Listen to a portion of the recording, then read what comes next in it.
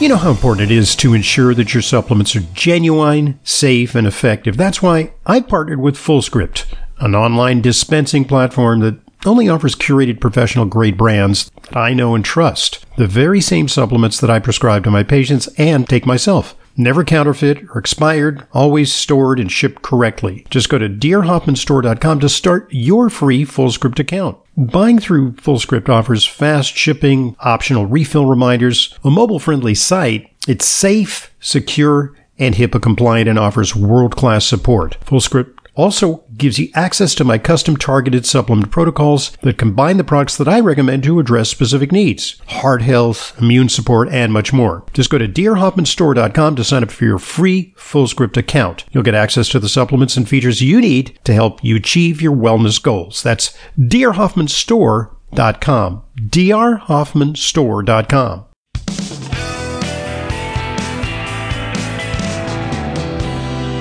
Welcome back to today's Intelligent Medicine Podcast. I'm your host, Dr. Ronald Hoffman, and we're answering your questions. Questions of any kind, comments, also anecdotes. Maybe you took something and you want to share with our listeners. Did it work? Did it not work? You can email us to questions@drhoffman.net. Mm-hmm. And so what's our next question, Leyla? It has something to do with heart blockage. Yeah, Joe, he's a 58-year-old male, lightweight frame and build.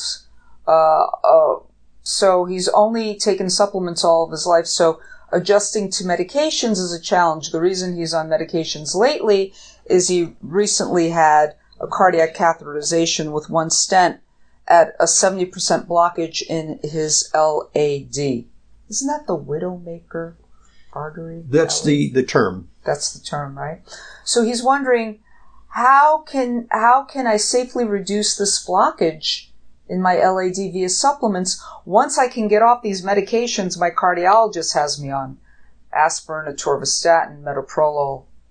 Well, it's likely that he's going to keep him on those medications because once you have a stent put in, it changes the biology of your arterial wall. It actually creates an injury. And without that stent that artificially keeps the artery open, you will rapidly reocclude. And so you're going to use aspirin. You may use Plavix or related medication. Yeah. And I don't know about metoprolol. That's more for people who really have a high risk of heart attack. Not a great med because it kind of prevents the heart from beating fast or requiring too much in the way of oxygen demands. I guess it prevents excessive blood demands by the heart, which might cause a heart attack. Mm-hmm. So I don't know what this guy's precise situation is. But all of this was brought on by fainting spells. Well, in other words, that was the fainting spells were the... That's what brought him to the diagnosis. Were the manifestation of some kind of heart problem. Okay. I don't know if even they were related, but they got the doctor's attention. Mm-hmm. I mean, that's an atypical presentation for arterial blockage. Fainting, it's usually, shortness of breath, decreased exercise capacity, or chest pain, or even sometimes pain in the especially the left neck, chin, jaw, or down the arm, which is angina. Mm-hmm. Okay, so what do you do? Well, look, I mean, I'm not saying this guy should jump off his medications because I don't know his circumstances. So I'm not going to comment on that. But he could be helped by certain supplements. No question.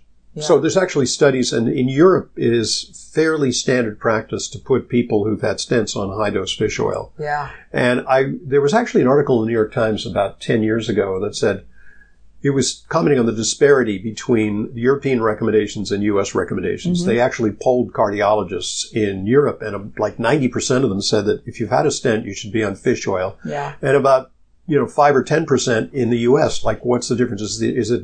Is fish oil different on this side of the Atlantic than on the other side of the Atlantic? No, they'd rather give you Lovaza than have you take fish oil. Well, Lovaza wasn't even around. I mean, that's prescription fish oil. Yes. That was even before, and Lovaza then. But now they want everybody on. Now they want because it's a drug. Yeah. Right. So that's changed. You're right. So yes, fish oil, fine. Want to get Lovaza from your doctor? Okay. Yeah. It's going to be, maybe you'll get a copay. It's cheaper, whatever. Kyolic. Yes. Aged garlic. Yep. And 2 twice a day is the optimal dose, according to the research. 2,400 milligrams. Yeah. For helping to... Which is the research done by a really top guy, Matthew Budoff at UCLA, who's really an expert on CT, calcium scoring, and CT angiograms. I recently listened to a lecture by him online. And what he demonstrated is that with Kyolic plus a statin, so you already had a statin, you would actually slow the progression of calcium deposition. So very good. That was good. Magnesium is also helpful. Right. In the relaxation of the endothelium. You want to use... And blood pressure. Maybe olive leaf extract. Yeah, CoQ10. Well, you're on a statin, you got to have CoQ10. You have to have CoQ10. Yeah. Oof. Unless you want to... and, there's still the question of statins. And vitamin K. Because statins also mess with vitamin K. Thank you. Got to take at least 180 micrograms. Of the MK7 type. Of MK7, which is vitamin K2. Right. And this is imperative for that. You don't want to be taking a calcium supplement for any reason, necessarily. Not more than what would be in a multi. Not tons of calcium. No. Right. So that would be another thing. And to live a stress-free life and get good quality sleep and eat a good diet and so forth.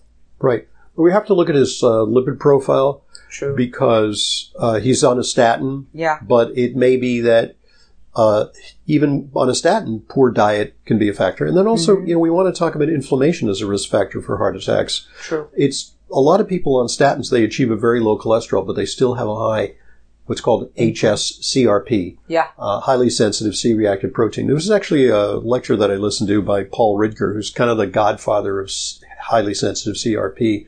And he demonstrated that a lot of people still have a lot of cardiovascular risk because we're handling their cholesterol and bringing it way down. How low can you go? Cholesterol limbo. But their CRP is high, and he's proposing that we use drugs to lower CRP, among which one of them is colchicine, which is a rarely used drug for cardiovascular purposes. Usually used for gout, yes. Yeah, exactly. Yeah. But it's anti-inflammatory. But look, there's so many natural ways to lower inflammation. Supplements like pycnogenol can be helpful. Certainly fish oil. Curcumin. Yeah. And, even some studies that show that just ordinary multivitamins can lower that. Yeah. So... And HSCRP is different than regular C-reactive protein in that it's more specific. It's specific to the coronary arteries. Somewhat. But it can be, if you've got another infection in your body, like if you've got a sinusitis or something, or bronchitis, you can have a false elevation of your highly sensitive C-reactive protein, or even a periodontal infection or something like that. Yeah. Get your teeth cleaned. Yes. Make sure you don't have periodontal disease. I mean, so many different factors. Oh, yeah. Don't wait. Yeah, you don't want periodontal disease. If you're bleeding while brushing your teeth, you need to go to the dentist. If your gums are bleeding. Not a good idea. So, it gives an example because I think this guy basically got meds, and then we're done. But if he were to go to an integrative physician or an integrative nutritionist like yourself, he might get some additional beneficial information, which will substantially lower his risk, be above and beyond the medications. Yeah. So that's why you really need that dual approach. Okay. Joe, thank you for that. Thank you for that. We hope you are on the mend. Okay. We've got another question from Carol. I'm a 76-year-old woman in good health. I've been following Dr. Hoffman's supplement advice for years. I went to the endocrinologist who treats me for hypothyroidism and osteoporosis. My latest blood work shows my vitamin D level is a 75. My doctor advised me to cut back on my vitamin D intake as I might develop kidney stones. Is this a legitimate concern? It's not a legitimate concern, and I'm surprised that an endocrinologist who should be, say an orthopedic surgeon may not know much about vitamin D. They're very specific in their knowledge. Yeah. They should know because orthopedic surgeons deal a lot with, fractures. Yeah. But just like maybe that's not their bag, that's not their bailiwick. But an endocrinologist should really be expert in vitamin D.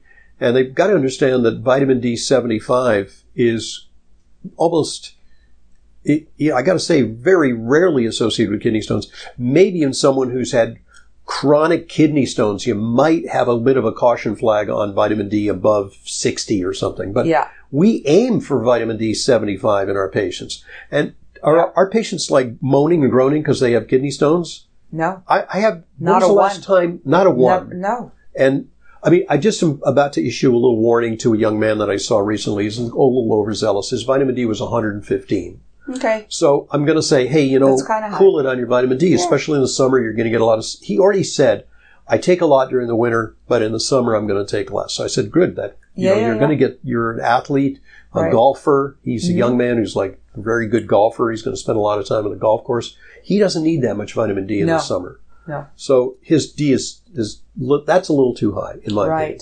So, but we keep getting those questions. Doctors like waving their arms like, oh my God, your vitamin D. They don't have familiarity with it. They don't. They really, really don't. Yeah. And just a reminder for anyone taking vitamin D, it's in your best interest to take some vitamin K along with it.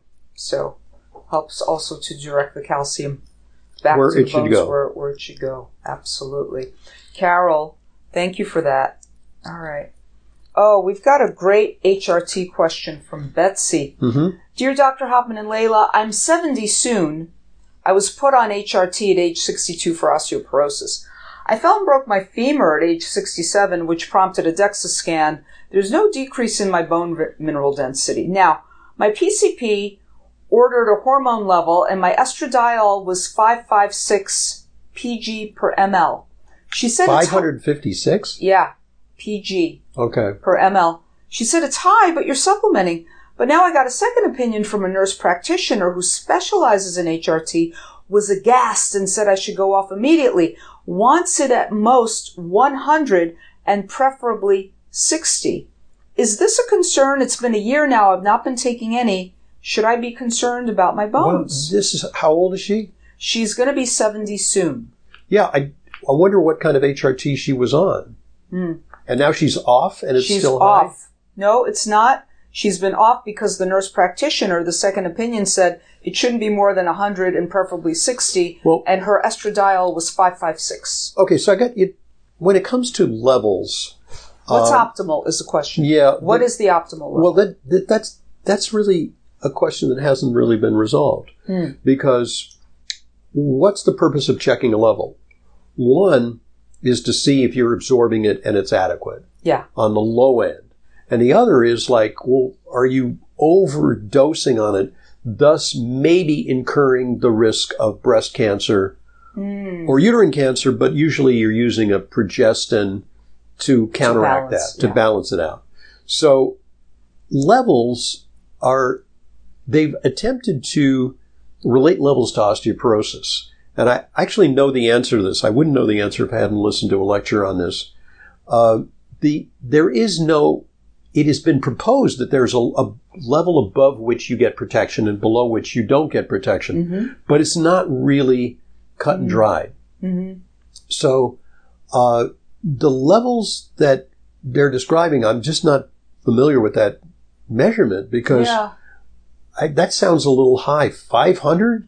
556 PG per ml. Picograms. Well, picograms are very small. I don't know. Picograms, I mean, maybe there's some confusion between picograms versus micrograms because one is 1,000th of one, I don't know. It's like apples and oranges there. So I got to say, sometimes I will say to women when we measure levels like, maybe you don't need so much because it's true that there may be a slight risk of estrogen over time. Yeah. I will say this is that the Women's Health Initiative showed no additional risk from even conjugated estrogens like Premarin in women, and maybe a slight protective effect when they weren't using phony progesterone. Yeah. Okay. Like, which is it's actually a copycat of progesterone. We don't have a lot of good studies on what happens to breast tissue when using micronized progesterone, which is now the preferred natural bioidentical form. Yeah. So The answer to the question is, I don't know. Yeah. I mean, I don't know. It sounds like you've got two expert physicians. Well, one's a PA and one's a physician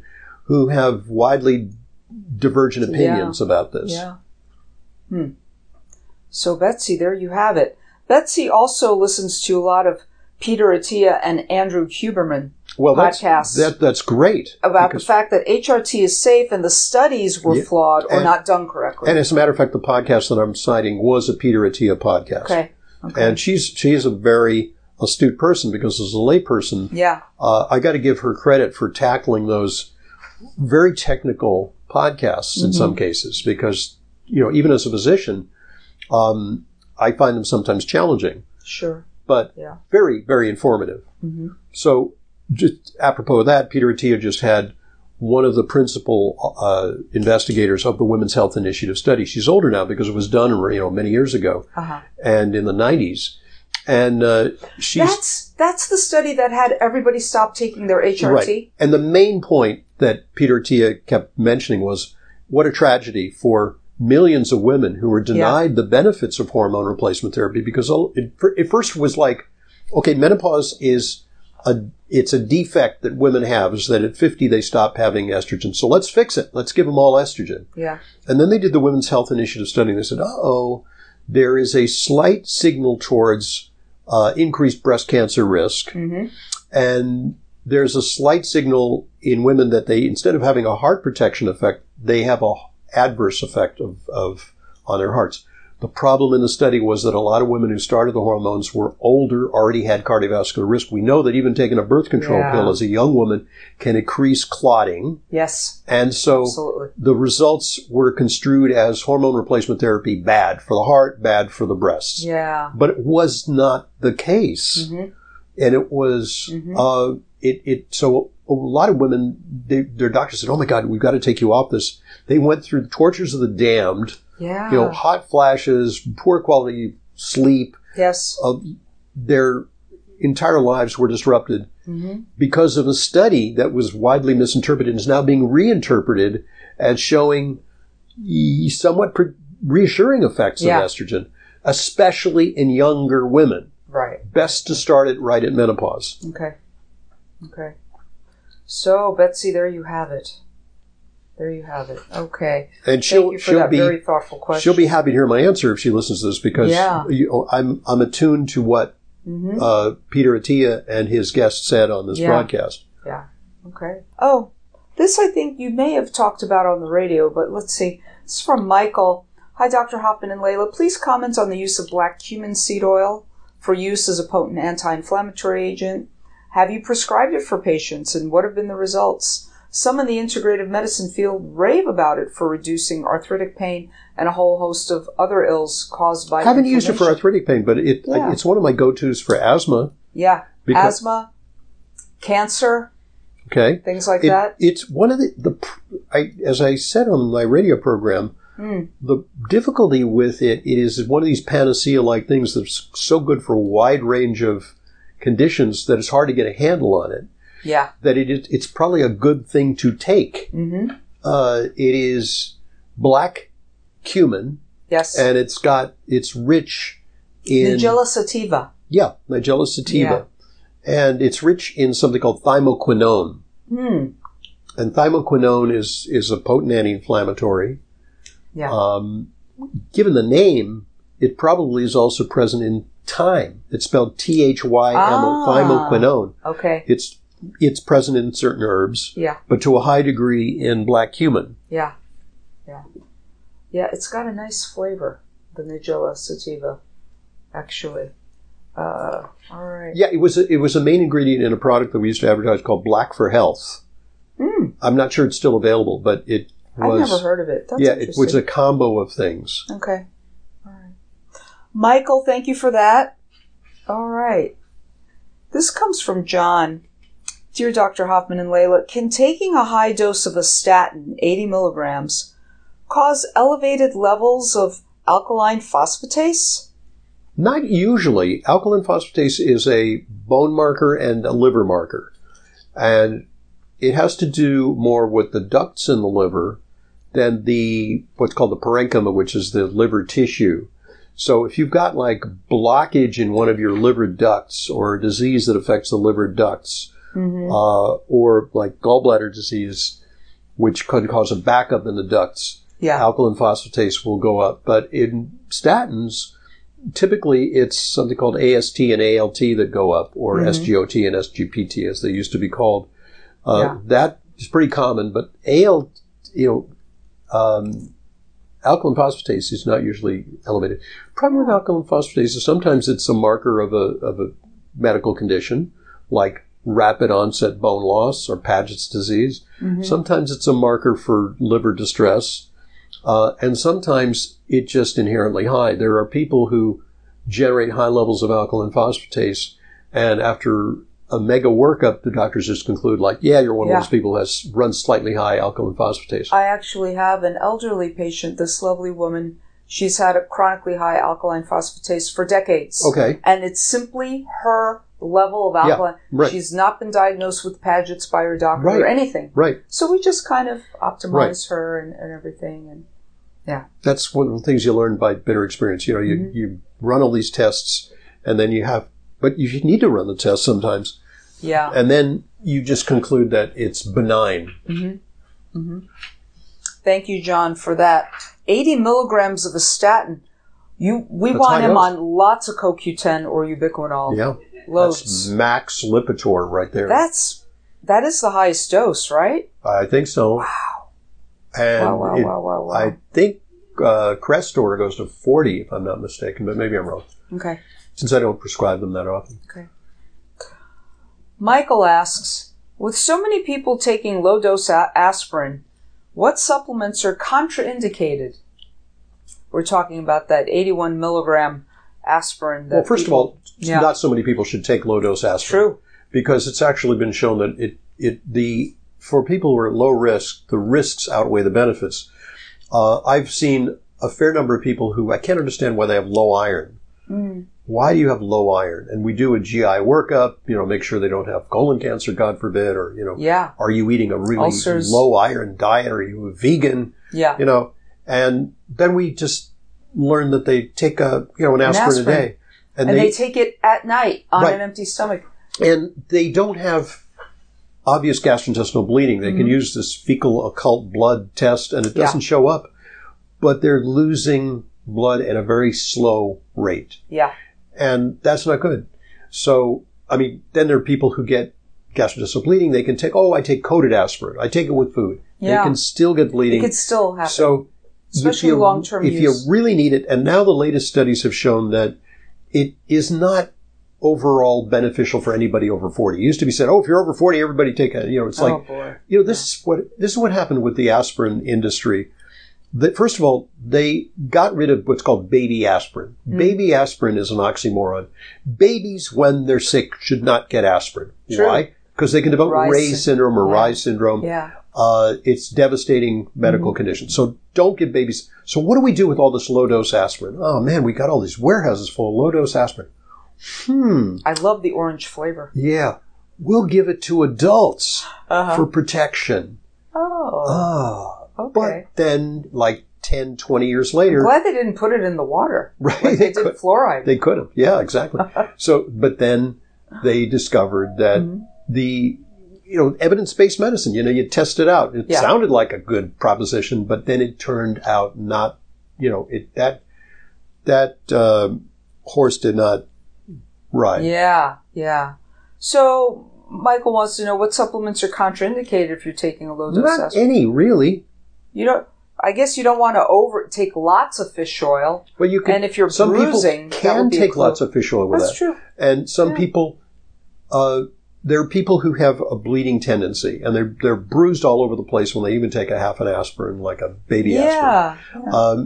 So then they may not want to take things like ginger. Yeah. Or ginkgo biloba. Or, Yeah. But some people can, and you kind of have to test it out. Men who shave, they can see, it doesn't stop bleeding. If your arms are all black and blue, oh my goodness. And you just brushed by the corner of the wall or the door jamb and... Or you sprain your ankle, yourself. it's all like, blown up. Yeah. Or you fall down and it's like your whole side is black and blue. You're over anticoagulating. Yeah. Or your gums are bleeding, when you brush your teeth, it's not like just a cause spontaneous nosebleed. Right.